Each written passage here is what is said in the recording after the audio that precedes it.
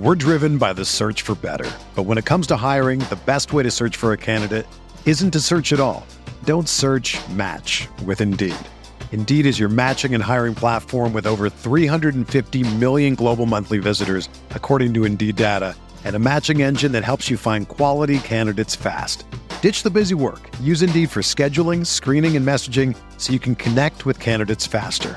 Leveraging over 140 million qualifications and preferences every day, Indeed's matching engine is constantly learning from your preferences, so the more you use Indeed, the better it gets. Join more than 3.5 million businesses worldwide that use Indeed to hire great talent fast. And listeners of this show will get a $75 sponsored job credit to get your jobs more visibility at Indeed.com/Blue Wire. Just go to Indeed.com/Blue Wire right now and support our show by saying that you heard about Indeed on this podcast. That's Indeed.com/Blue Wire. Terms and conditions apply. Need to hire? You need Indeed. Do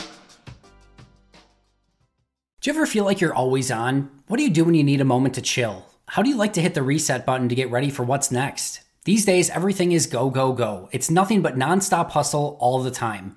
Work, family, friends, a million pressing social issues, and an expectation to be on 24/7. Sometimes you just need a moment to turn off and hit the reset button. That's when you reach for an ice-cold Coors Light, the beer that's made to chill. Listen, there's a lot going on in Green Bay right now, and I feel like we could all use a moment to chill with a Coors Light. See, Coors Light is cold lagered, cold filtered, and cold packaged. It's literally made to chill. It's as crisp and refreshing as the Colorado Rockies. Perfect for a moment to unwind.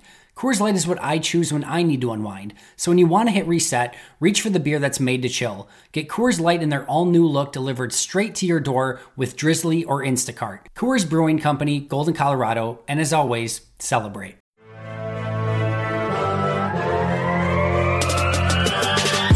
"20 minutes a day, 365 days a year. This is the Pack-A-Day Podcast.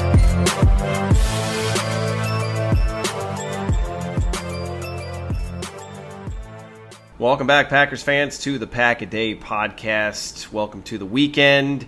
It is your Saturday crew. I am Jason Perone, along with Mark Eckel and Paul Brettel. Mark, how we living? I'm doing as best as I can down here. All right, fantastic. In these crazy times that we're living. That we are living in. And Paul, in the great state of Wisconsin, how we doing? Fantastic, Jason. Hope you're doing well. Doing well. I am doing well, in fact. So, Give us the weather update there. I was going to kind of skip that for once because I was like, I wonder if the audience gets tired of that. But no, it's 108 degrees here in Phoenix. No surprise. It's July in Phoenix, so it is what it is. 108's not bad. It's been hotter. Yeah. And I think, Paul, aren't you kind of in the middle of what I remember in my days in the Midwest was that 1 week a year where it's just really hot and humid? That's been about the last 2 weeks, and there was a slight 2-day break, but it's coming back, or already is back. So it's back to hot and humid. All right. So if you're, out cutting the grass or doing anything like that, just make sure you stay hydrated. Working a little harder. Yeah. No doubt.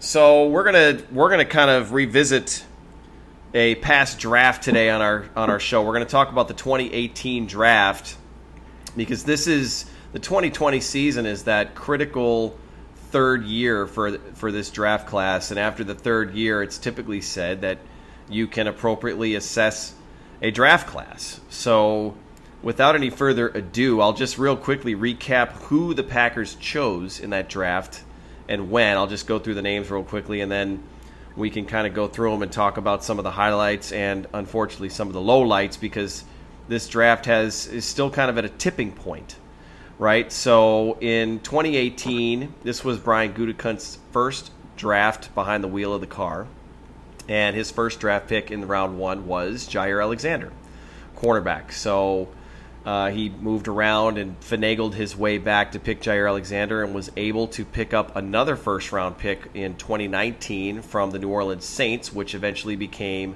Darnell Savage. And in the second round, the Packers got another cornerback, Josh Jackson out of Iowa. A lot of hype around Jackson. He was projected in the first round by a lot of experts, but he ended up falling to Green Bay in round two. Round three, the Packers got Oren Burks, the linebacker out of Vanderbilt. Round four, they finally addressed the wide receiver position, picked J'Mon Moore, who is no longer with the Packers. Round 5, they had 3 fifth-round draft picks. They picked Cole Madison with the first, punter J.K. Scott with the second, and then Marquez Valdez-Scantling with the third fifth-round pick. Their sixth-round pick that year was Equanimeous St. Brown, so they had a lot of wide receivers. And then 3 seventh-round picks, James Looney, who's an interesting story because he is no longer playing the position he was drafted at, Hunter Bradley, who is the team's long snapper, and Kendall Donnerson, who is no longer with the Packers. So, just real quick before we jump into the granulars of it all, 9 of 11 of these guys are still tied to the team. Mark, what is your headline for the 2018 draft so far, knowing that there's still a lot yet to be discovered and written? The headline, Alexander the Great, and not much else. I guess that's fair. Paul, what would your headline be? Make or break. Yeah, it's true. It's absolutely true. There's a lot of guys to kind of talk about here. I mean, if we go in order and we start with Jair Alexander, I mean, he's on his way to becoming a star. I don't think there's any question that he's made it in the NFL, and he was seemingly worthy of his first-round draft stature. So, I mean, what else can we say about a guy who in the third year, I mean, I thought he might have taken a little bit of a bigger step forward in 2019, but I'm not concerned that he can't still do that this year. He just seems like a smart, instinctive corner. He's kind of everything you want in a cornerback. Mark, would you agree? Oh, yeah. I called him Alexander the Great. I mean, no, he was a very good pick. Actually better than he was projected to be. I remember that draft. He was considered a low first round pick when the Packers took him at number 18, I believe it was. Some people thought that was a little high. They thought some people had him going low 20s even. They saw, and he also didn't fit the Packer mold at cornerback that had been established, I guess, way back to the Ron Wolf days, and then followed by Ted Thompson. The Packers usually draft bigger corners, but they saw something in Alexander. And Alexander plays bigger than he is. Let's be honest. Yep. His vertical is very good. He's pretty physical for a guy his size. He's a complete package. I mean, he can cover. He can run. He's athletic. There's no reason why he shouldn't become a perennial Pro Bowl cornerback. Well, and Paul, we talked about Jair a little bit last week about how ideal might it be if the Packers had the flexibility to even move him inside a bit, just because of what Mark said. He's so versatile and he's got a lot of tools in the toolbox. Yeah, I mean, he's a tremendous player, and really up to this point, for the most part, he's kind of keeping this draft class afloat. And before we dive into the players following Alexander, I just want to say this, and you guys can chime in, but I assume you'll agree. I'm by no means am I writing this class off yet. I think there's still a lot of potential for several of these guys who can step up this year and make an impact. But the way I see 2020 for them, and just the class in general, is it's make or break, as I said, was my headline, because it's just been a lot of up and down, inconsistent play or lack of playing time in general from several of these, picks through the first 5-6 rounds. And if another year that takes place, there's a very good possibility that the Packers might move on from a few of them next offseason, or they might not make it to week 1 of next year. So this is a make or break season. If a few of them can bounce back with Jair Alexander's talent and what he brings, that all-pro potential, all of a sudden this class, you start going, okay, that's not too bad.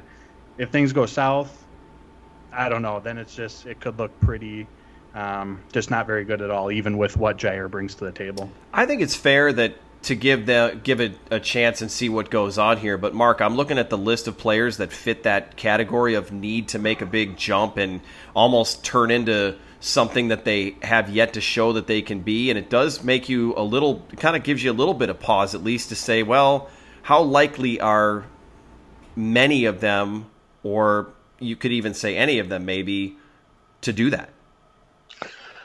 Yeah, I'm with you a little bit there. Yeah, St. Brown is one of the keys. I think we're all hopeful that, and we've talked about him the last couple of weeks as well, that he could be a decent wide receiver. Not a star, but if he becomes a solid contributor at wide receiver, that's a pretty good 6th round pick. So he could make him alone could make this a better draft. And I'm going to go back to what Ron Wolf said a long time ago when talking about drafts, and he was pretty good at it.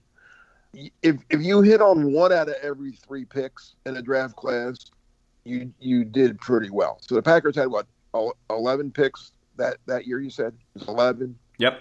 So they need to get probably like 4 out of the 11. That would be a little bit more than 1 out of 3. And then it's considered a pretty good draft. Well, we know they have 1 in Alexander. The punter is, I mean, he's not the best punter in the league, but he's a punter. He every once and again his problem has been just not being that consistent, and then that might come with time. I was going to say it's kind of sad to say that as of right now, I mean, it's just based off what they've done after 2 years.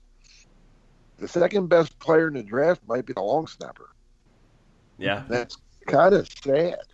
I mean, he's been he hasn't done anything wrong. He's taken every long snap for 2 years, right? I mean, it's just kind of, it tells you that's more of an indictment of the second, third, and fourth, fifth round picks, that the 7th round long snapper is considered one of the better players of it.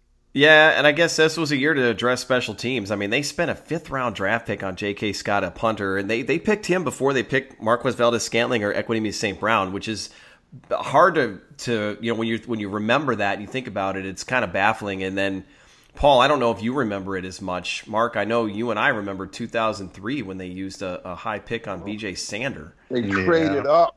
It was a third round pick, which is insane. Did any of you guys get flashbacks to where you were like, oh, this guy's never going to pan out with such a high draft stature? No, I kind of follow Alabama a little bit. I kind of like Nick Saban. I'm like the one sports writer that actually likes Nick Saban. But no, so I thought that was a good. I liked Scott. I thought, I said, wow, okay, I didn't mind that pick at all in the 5th round. He wouldn't have been there in the 6th round. He was going through. I mean, all the grades.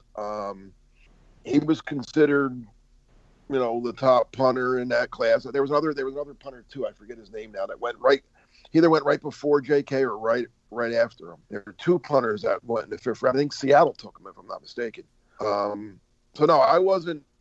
I did not have flashbacks to that ridiculous pick of Mike Sherman's. What year was that? 2000. I think it was 2003. Yeah. That was awful. That was just an awful pick. But there's a lot of those under Mike Sherman. So, no, I mean, and if Scott's the Packers punter for 8 to 10 years, there's nothing wrong with that pick, right? Right. Yeah, no, and remember, I say this tongue in cheek, Mark. Just remember that Mike Sherman's his justification was that, hey, it's not just BJ. He's a left-footed punter. The ball is going to spin funny, and the returners are going to fumble left and right because they're not going to be used to the spin of the ball coming at him. I just remember that being one of his rationales when he made that pick, and it was just like, no, you're not going to justify a 3rd round. This is Sebastian Janikowski. They moved up. Yeah.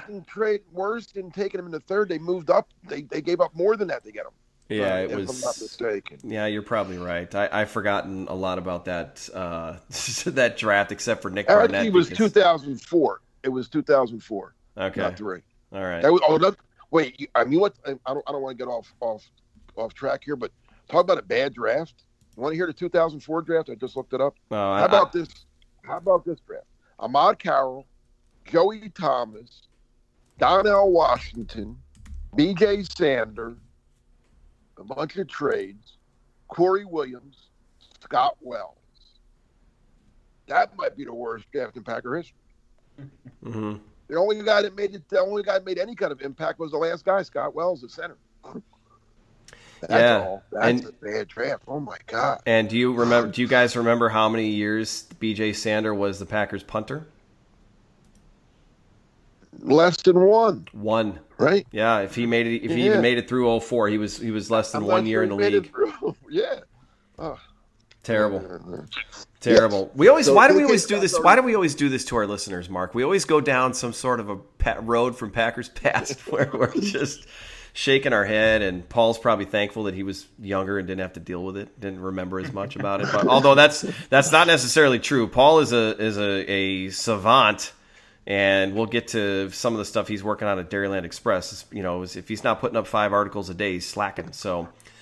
That's a lot of Packers knowledge coming at you there is what I'm trying to say there. So getting back to the top of the list and some better news there. Yeah, Jaire Alexander, the arrow's pointing up, and a lot to be determined at the cornerback position. Like we said in weeks past, if you know the next guy we're going to talk about can take a huge step forward this year, or if Kadar Holman, for example, can take a big step forward, then Jaire gets to move around, and they can really kind of turn him into a Swiss Army knife. I mean, wherever he lines up and plays, like you said, Mark, he plays bigger than he is, and that's all you ask of a cornerback, just be around the ball and disrupt things, and Jaire Alexander absolutely does that without a doubt. So moving into round 2 of 2018, that's Josh Jackson. Josh Jackson, we've talked about him a lot. He's kind of slipped his way into our conversations at least the last week and maybe the week before that too.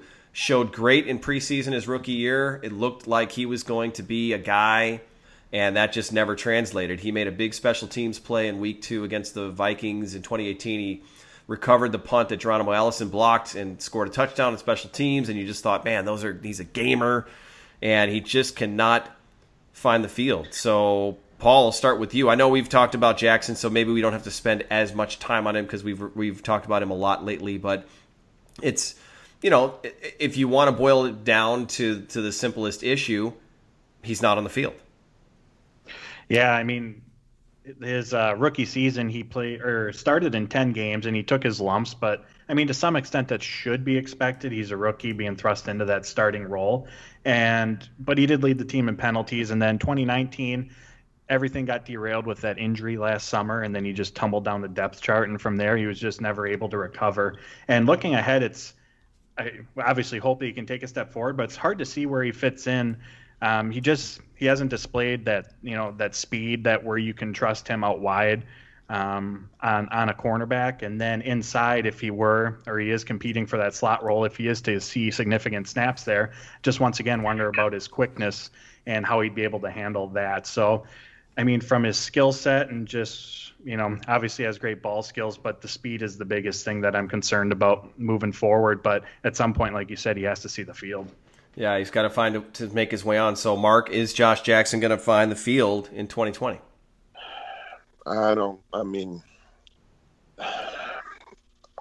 Yeah, the optimist in me says, yeah, sure, he's going to improve. He's going to get back to what he was at Iowa, and Gary Gray is going to really coach him up. But I don't know. I can't. I got to say this. I do a lot of work pre-draft. I always have when I covered the Eagles, and I'm not. Nobody's 100% on players, but when I've been wrong on a player, it's usually the other way around. It's usually a guy. I mean, and that was a bad pick. What did they take that guy for? And that guy turns out to be pretty good. Rarely do I think a guy is going to be good, and he turns out to not to be good. And I thought when they got Jackson in the second round, I was like, wow. They got Alexander, and that's a perfect combination. The smaller, fast guy, the bigger guy that makes plays. He was really. And Paul, you probably saw him play more in college than I did covering the Big Ten, right? But He was good at Iowa, and I was really good. And I was good. It's not like he was good at West Tennessee State. He was good for a good team, playing against good teams. I mean, I had scouts from other teams when I was working on that draft in 2018. I had a couple guys had him as the number one corner, and nobody had him lower than third. So I mean, he was. There's something's going wrong. I don't know what it is. I mean, and he wouldn't be the first great college player to not make it in the pros, but there's ability there. I mean, we all saw it. So maybe, like I said, maybe Jerry Gray brings the most out of him. But yeah, I thought that when that draft ended, I thought, well, you know what, the Packers they're set at corner now for the next, whatever many years. And this summer is going to be. I was half right. I was going to say this summer is huge for him because he played less than 10% of the defensive snaps last year. So clearly he doesn't have the trust of the coaching staff. So now we're in these unusual times where preseason's already been cut in half. I mean, he's really going to have to make it count in training camp and in the preseason games that are currently scheduled. Otherwise, I mean, if he starts off week 1, 2, 3, as once again as the, 4th, 5th guy on the cornerback depth chart, it's just hard to see other than injury, an opportunity that's going to arise for him. Yeah, and I mean, I think maybe the Packers they liked his skill set or some of his. I mean, he wasn't super fast. Paul, you mentioned his speed's an issue, but maybe they liked some of his athleticism that he showed, or I mean, he's bought into the defense and he's got that game face and he's got that kind of mentality. Just hasn't been able to find the field, and I guess that would be a good transition if we're just going to skip around just a tiny bit here. And J'Mon Moore, the 4th-round pick in 2018, he's not even with the Packers anymore. He's with the Browns now, and he was a bust in Green Bay. I mean, he couldn't get on the same thing. Great athleticism. Now, he had the athleticism, and he had the numbers that made sense as to why the Packers might look to make something out of him. But, they thought they were drafting who was going to be a fast riser and another top athlete. He just never put it together. He tried. I mean, he put out that, you guys remember when he put out that workout tape last offseason? He had his helmet on. He was working on his footwork and his route running. And you thought to yourself, okay, maybe he's learned from guys like Devontae how to prepare and how to keep yourself, improving and fresh in the offseason. But it was just kind of to no avail. That's another example there, Mark, of a guy who the Packers hoped was going to pan out. The athleticism was there, but it just didn't translate to the field. Well, he couldn't catch. Yeah, he dropped so many passes. That's a bad thing if you're a wide receiver to not be able to catch, because that's kind of number one is on the list of things to do is catch the ball. He had hands of stone. I mean, he was all. It's a shame, and that plagued him in college. I mean, with his size speed ratio and that athleticism, he shouldn't have been a 4th-round pick. He should have been a second, maybe a low. I mean, if he had better hands, he's nowhere near the 4th round. He's long gone by the 4th round. Right. But that was the knock on him in college, was he couldn't catch. He dropped everything, and it didn't get better. And it's a shame because, like you said, he had all the right, like I said, good size, great speed. He ran okay routes, but they got to catch the ball. Maybe they should have moved him to corner. Yeah, that is why a lot of corners end up playing corner, because they can't. If Kevin King was more of a receiver and less of a corner, he would have had, like you said, Mark, he would have had maybe 7 or 8 picks last year. So here's another frustrating one. Like, let's go back around here. Oren Burks, the 3rd-round linebacker. So the athleticism, once again, here we are. Goots saying true to himself. He's sticking within that athletic profile. He was heavily lauded for his athleticism getting drafted. My initial thought was that injuries were what was holding him back, because he suffered one in each of his first 2 seasons kind of early in the year, but he still wasn't able to get on the field, so it just didn't seem like that was really the problem. He showed well in camp. He's on the highlight films. We talked about the media tweeting and everybody getting excited about it. There was a video of him picking off a ball in front of Aaron Jones last training camp, but he didn't get a lot of opportunities with Blake Martinez. This is the preferred starter, and all the sub packages that the Packers ran, which meant there weren't going to be multiple linebackers on the field. But I also want to mention that Martinez kept his starting role through the coaching change. So that to me says that Oren Burks didn't show enough to get on the field with McCarthy's staff or with Matt LaFleur's staff. I don't know if that sticks out to you, Paul, in terms of Oren Burks. Yeah, I mean, injuries have been an issue for him, like you said. Each of the summers now he's had to miss some time. But, I mean, at this point in his career, he's not a 3-down linebacker either. He really struggles against the run. Once a blocker has him engaged, he's pretty much taken out of the play. And as far as his coverage goes, he still needs to get quicker and develop, just diagnosing what's going on. And I think those are the two, along with the injuries, those 3 things have really hindered him. But that play that you mentioned last summer with Aaron Jones, I was there. And I was front row watching, and it was incredibly impressive. It was in that moment where you go, okay, this is why they drafted him. Just seeing his ability to stick with him in coverage like that. And, there weren't blockers that he had to worry about. He was only focused on Jones, so obviously that made it a lot easier than it would be in an NFL game. But that athleticism, that reaction, that playmaking, that was there it is. That's why they traded up for Oren Burks. That's why they love this guy. But in the normal game setting, the run or the tackle, against the run and in coverage, he just hasn't been able to put it together. Yeah, Paul, you were not alone with that particular clip. Mark, I don't know if you saw that, but I know that I know you have your thoughts on Burks. Yeah, I mean, when I said I was wrong about Jackson, I thought he was going to be good. Anyway, I wasn't wrong about Burks. I forget who I wanted there. I was trying to look it up to remember. It wasn't Burks. There was somebody that's still there in the third round that I kind of wanted, and they took Oren Burks. And I'm like, really? Linebacker from Vanderbilt? Tell me the last linebacker from Vanderbilt to do anything. Tell me the last player from Vanderbilt to do anything in the NFL. I don't want Vanderbilt guys. But I mean, he, you said he wasn't on. You compared Blake Martinez and said that they used a lot of stuff. Well, the reason they were using safeties instead of linebackers is because Burks couldn't play. I think in the perfect world they would have rather had Burks and Martinez at linebacker and not have to use a Raven Green until he got hurt, and then Campbell and a bunch of other guys. But that's the worst pick of the draft of that draft. I mean, and they traded up to get him too, so they gave up more than just a third. I'll say this, but a third round pick should be more than this. He's a damn good special teams player, and that's where his athleticism and shows on the field, because he's good. He's very. I saw that Redmond's graded out as their best special teams player last year. I don't know who's doing the grades, but my eyes told me that Burks was their best special teams player. He seemed like he was always, if he wasn't making a tackle, he was around the guy and just doing. But again, if he's taken in the fifth or sixth round, you say, okay, we got a good special teams player in the fifth, sixth round. But third round, you got to be more than that. Well, there was one player out of Vanderbilt that ended up being really good for the Packers, and his name was Jay Cutler.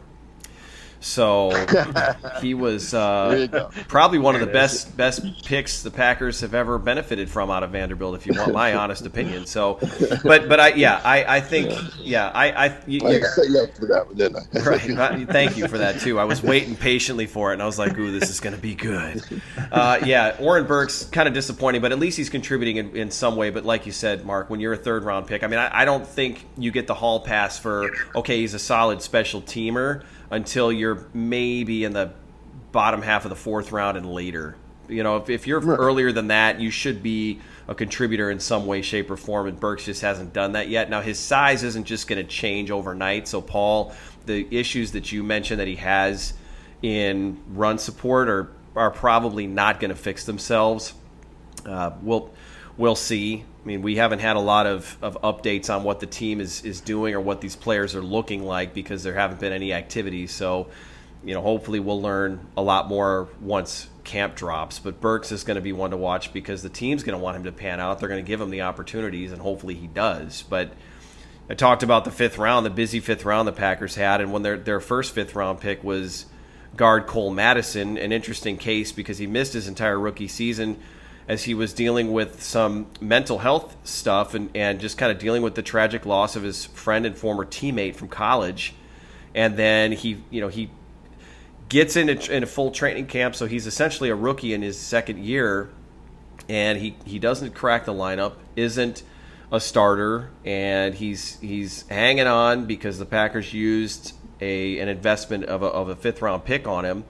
And I didn't hear anything great about how he was looking in practice, but then his whole season got derailed in November when he suffered a season-ending knee injury in practice, and he wasn't getting a lot of push or playing time as it was, but I think he now faces a pretty steep uphill climb to get into the mix when you've got several preferred players in front of him on the interior of the offensive line, and a lot of them are veterans who've already established themselves. I don't know, Paul, do you agree? I mean, Cole Madison, I'm not saying I don't think he'll be on the roster, but I don't think he may be a casualty, but I don't think his stature or his ability to move up is looking too good at this point.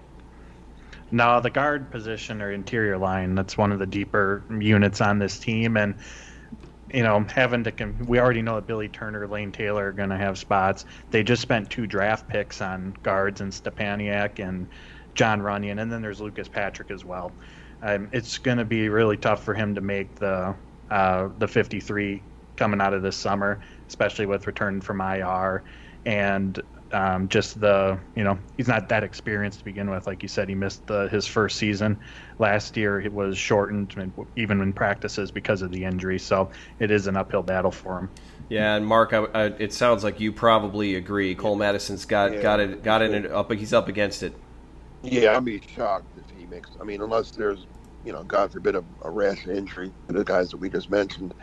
I don't see him making the team, and it's a shame. The kid, like you said, he walked away his first year to deal with some pretty serious stuff, and he came back, and what a great story that was, right?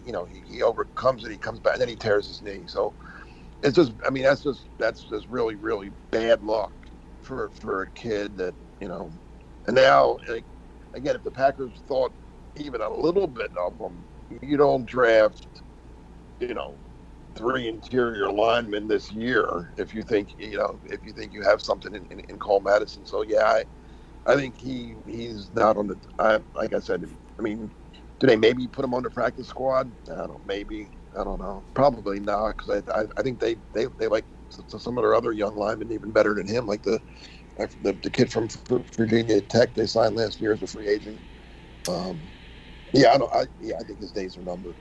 Yeah, it could be. It's unfortunate, but that's what happens when you miss your first season and then you have an injury, and sometimes injuries alone are just hard to come back from, and that's a big body.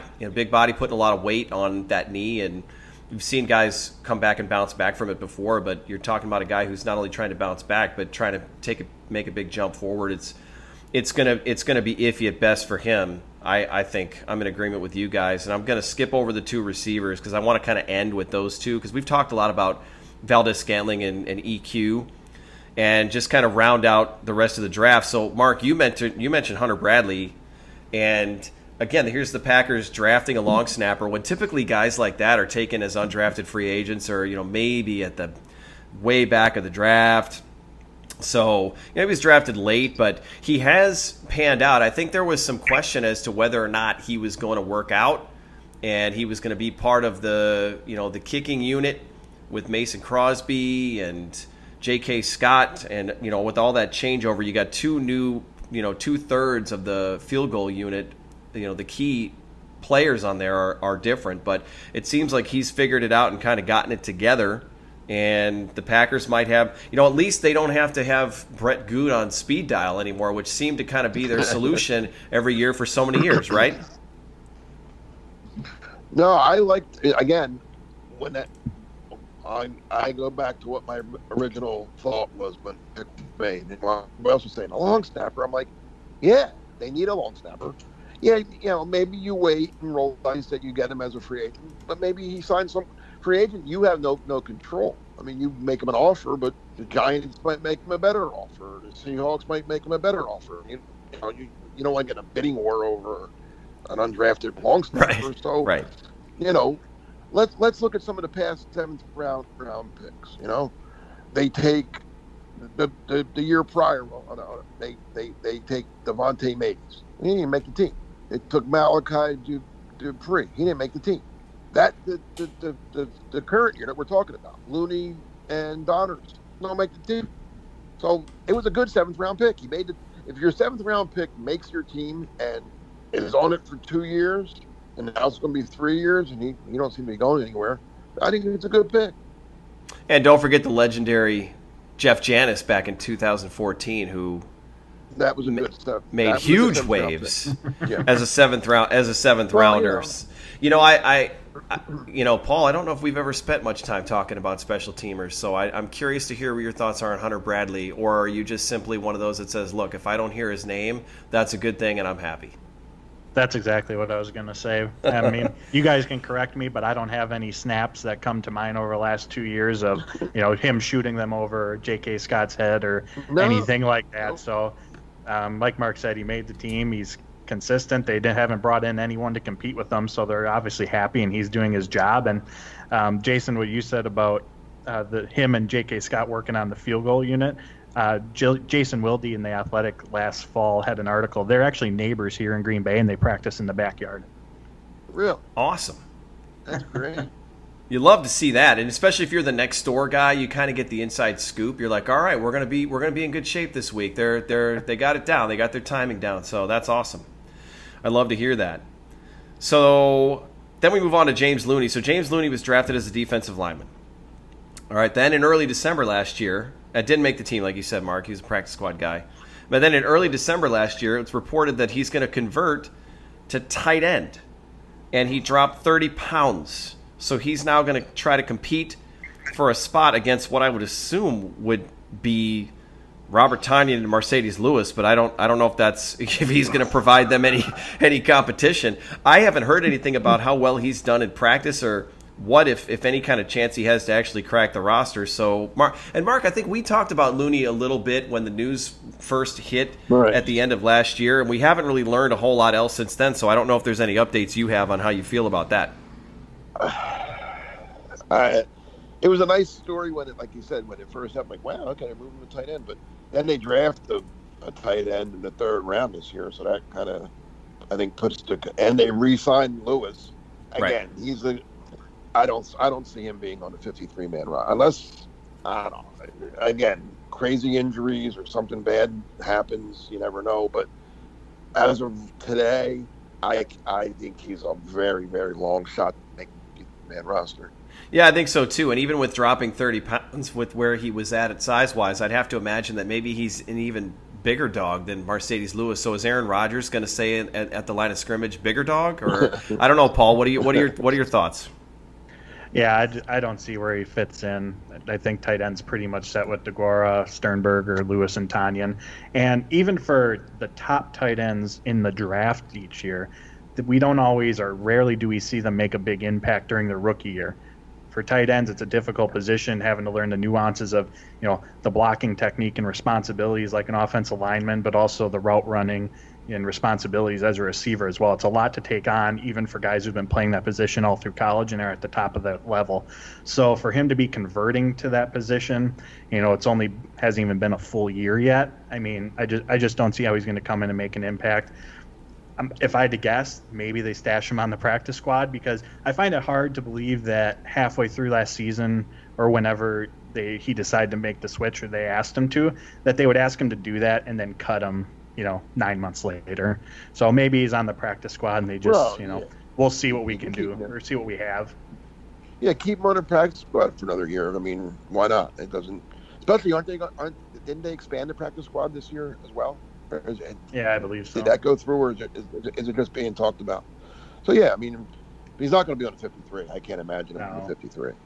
Well, you need somebody to simulate the speed of Jimmy Graham in practice now that he's the tight end for the Bears. So maybe James Looney can handle those duties. And you've got a tight end that runs about as fast as Graham, right? So I'm not Jason's hearing. Just full of zingers. I'm today. not hearing the laughter. I'm not hearing the laughter today. All right. Anyway, okay. Well, now we can get into kind of a good meat portion of the conversation. This will round out the 2018 draft. So I saved the wide receivers, so MVS and EQ for this, because we've talked about these guys a lot. They've also, like Josh Jackson, they've slipped their way into our conversations. And I don't know what else there is really to add about Marquez Valdes-Scantling. He's just going to have to show up and kind of improve and be more of what he was in 2018 and show that speed is back. Mark, you and I talked about how there might have been an injury that he was dealing with last season that just made him ineffective. Paul, you had the stats where his numbers just completely fell off a cliff in the second, third, and fourth quarters of the season. So I don't know what else there is to add other than we'll have to just kind of wait and see. Paul, I'll start with you with regards to MVS. I'm sure you've probably written a lot about him during this offseason and whether or not you think he's primed for that bounce back or not. Yeah, I actually do think he is.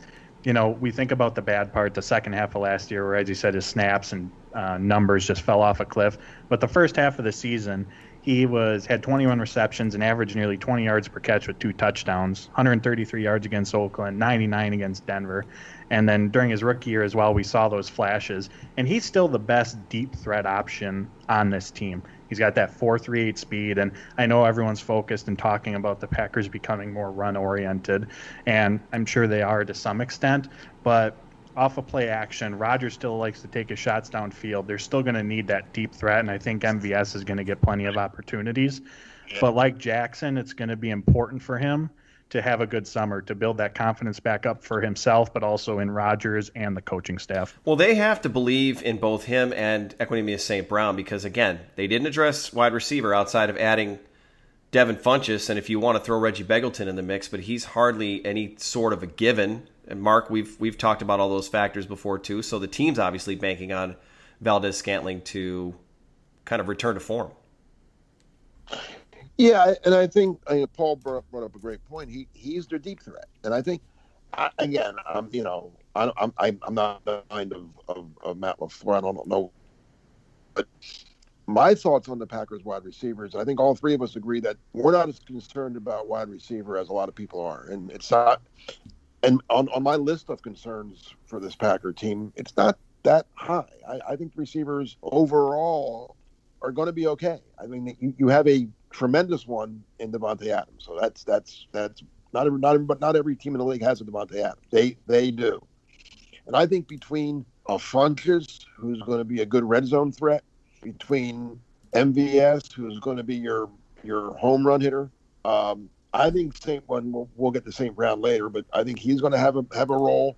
I think LaFleur is going to mix and match, and none of their overall numbers might not jump off the page at you, but when you add them all up, I think you're going to see like, hey, you know what? There was good production from the third, fourth, fifth guys, however you want to look at it. And MVS, like you said, not every team has a guy that runs a 4.38, and like we've seen him do it. That's what I always say. When I've seen a guy do something, then I know he can do it again. And whenever like Josh Jackson, we haven't seen do anything, so I can't say. I mean, I saw him in college, but it's a different game in the NFL. I've seen Valdes-Scantling make plays. I've seen him make important plays at important times of the game. So, yes, I would not. Again, I don't think he's going to put up super numbers and go to the Pro Bowl. But I think he can be a contributing factor to a good Packer team next year. Well, that's a good point you bring up, Mark. There's only so many footballs that can go around and passes and plays. And if the running backs are going to get involved and if they're going to focus more on the run, and who knows if DeGuara becomes a bigger part of the offense early on. Jay Sternberger is going to take a step forward this season. All those things, there may not need to be a ton of pressure on these receivers. That could actually end up being a good thing. I mean, if you want to jump over to Equanimeous St. Brown, I mean, it's kind of a similar story, but his injury was it was obvious, and we know he was hurt. He had the gnarly ankle injury suffered in Canada. I always have to throw Canada under the bus every time we talk about it because that surface was just so bad. But he missed all of last season after showing a couple of flashes in his rookie year. Here's another guy we've talked about a lot. The one thing I'll say about Equanimeous St. Brown, because we don't know how well he's going to return from injury, I would assume he's had a lot of time to recover and that his leg is better and he's going to have a chance to be full go.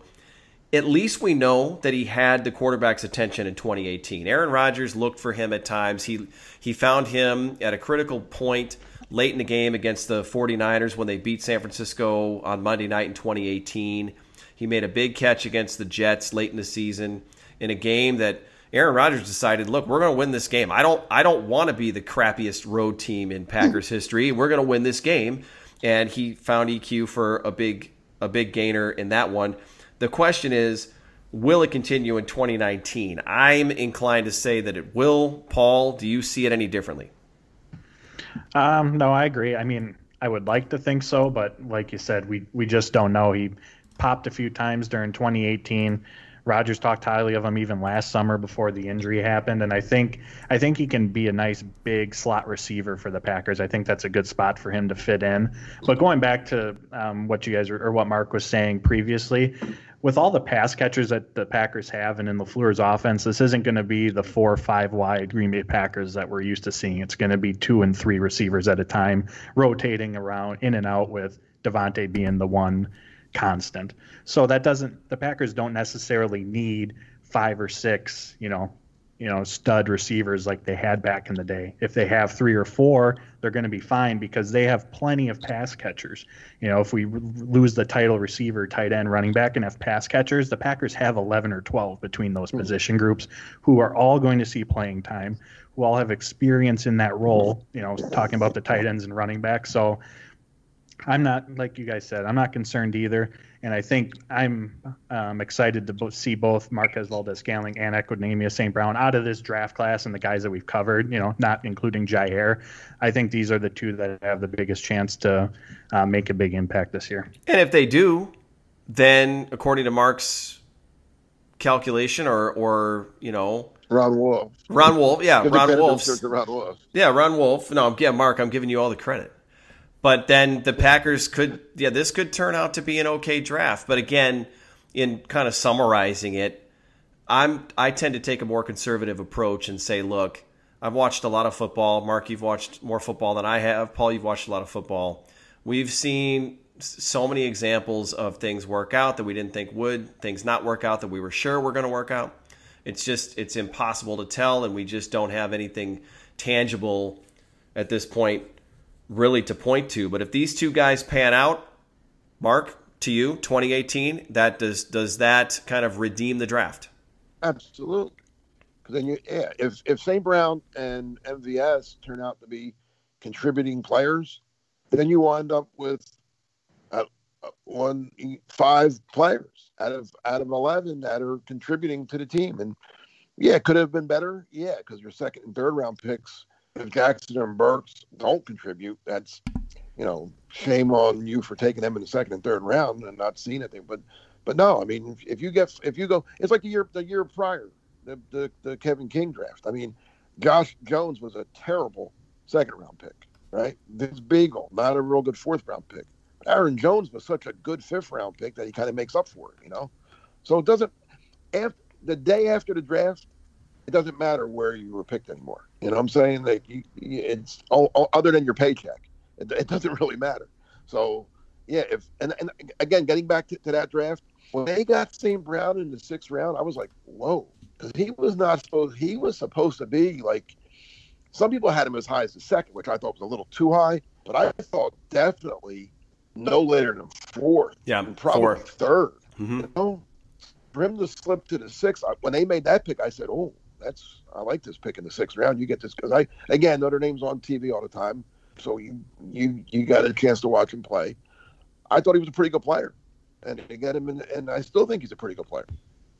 Yeah, there's the value. That's your whole Not value. Not a great player, but a good player. Pretty good, solid guy that can come in and contribute. I like what Paul said. I think he can be a good slot receiver. Hey, a 6th round pick, if you take away last year, a 6th round pick that made a couple of critical catches, he didn't have the huge numbers.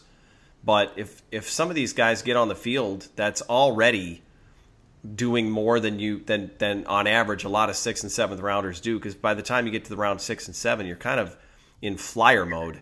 And if some of those guys even stick on the practice squad, then you still got a chance to develop them and see what they can turn into. But that he was an interesting case because I think some of the reason why he fell was because of some of the hype surrounding him and his family. And again, I think, I draw my own comparison here, but he might have been, in a way a victim of timing. Because correct me if I'm wrong, and Paul, I'll ask you this because I think we've talked about it before, but wasn't that around the same time that LeVar Ball was in the news every single day, and it just maybe teams had that fatigue over an overbearing parent? Yeah, that was during LeVar Ball's heyday. Whether that correlation's there, I'm not positive on. But one other thing I wanted to add was what I find so interesting about this draft class is, if MVS, EQ, if they hit this year, or any two that you want to choose, this draft class is going to be fine, especially with Jair, who's all pro potential. But there's also a scenario where, EQ doesn't rebound from his injury. MVS doesn't bounce back. Oren Burks, Josh Jackson still don't see playing time. I think there's also a, maybe not as likely, but a realistic scenario where that happens. And then all of a sudden, we're going into year 4. They still have a year on their contract left, and there's a possibility a year from now we're talking, are MVS, EQ, Oren Burks, Josh Jackson going to make the week 1 roster? So now, if all those picks early on are not even making it through their rookie deal potentially, this draft class just takes a total turn. And I'm not predicting that by any means. I don't think that's going to happen. Obviously, I don't hope that to happen, but I think there is a scenario where that is a possibility. Yeah, it is, and that's why this was a great topic, because we're finally at the point where we can talk about it and appropriately say, hey, we could make these judgments, because this is about when the rubber meets the road and you know what you have in a lot of these players. So what you don't have. Or what you don't have. Yeah, it's it can go either way, and that's the thing is, even coming out of this conversation, and I learned a lot from what you guys had to offer, but I still don't feel any differently right now, and nor do I think any of us do, because we need to. It's what matters. It's what happens on the field that matters. So this was a good one. I'm looking forward to. I know I say every week, well, it's another week later, and we're closer to training camp, and hopefully we'll know something. But it just doesn't seem like we're hearing a whole lot with regards to what's going to happen, other than camp is going to start, and until we hear otherwise, that's what we're going with. So, Paul, we mentioned all your great work over at Dairyland Express. What's upcoming this week? Coming out Saturday, today, I have bounce back players. Now, they're not necessarily players that I think will bounce back, but they're players that, if they are able to bounce back, they're going to provide a big boost for this Packers team. And then just leading up to training camp, looking at individual players moving forward. Nice. Awesome. And then Mark over at Packer Report, what do we got to look forward to? I have a story about some defensive battles I'm looking forward to that'll come out Monday. And then my last part of the Packer by numbers, the 90s, come out this week. And I'll let you guess who number 92 is. Yeah, I was just going to say, not a whole lot of mystery there. We'll save that for the readers. Yeah. Okay. My clue. I don't want a spoiler alert. Yeah. Well, if anyone's not sure, I would just say, if you're not sure who you think Mark's choice is for number 92, maybe just pray on it. Maybe the answer will come to you. So, all right, guys, this has been a good one. Look forward to doing it again next week. Everybody enjoy the weekend, and as always, go Pack, go.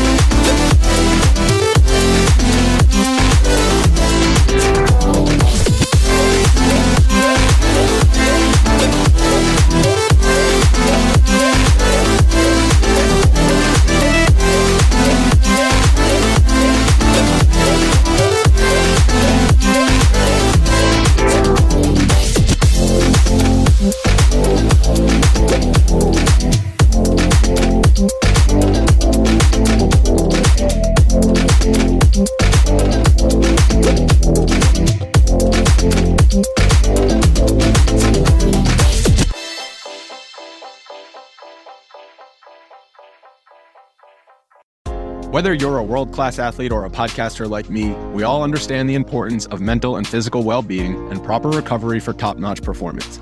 That's why I'm excited that Unified Healing is sponsoring podcasts on the Blue Wire Network. Unified Healing is a new and super innovative global network of wellness centers powered by Energy Enhancement System, or EE System. If you haven't heard of the EE System yet, then you'll want to listen up. This technology promotes wellness, deep relaxation, purification, and rejuvenation.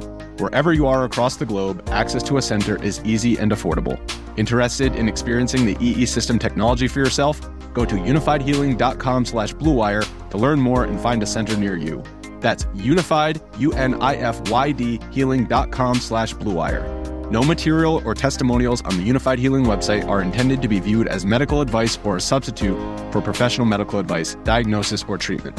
Always seek the advice of your physician or other qualified healthcare provider with any questions you may have regarding a medical condition or treatment and before undertaking a new healthcare regimen, including EE System.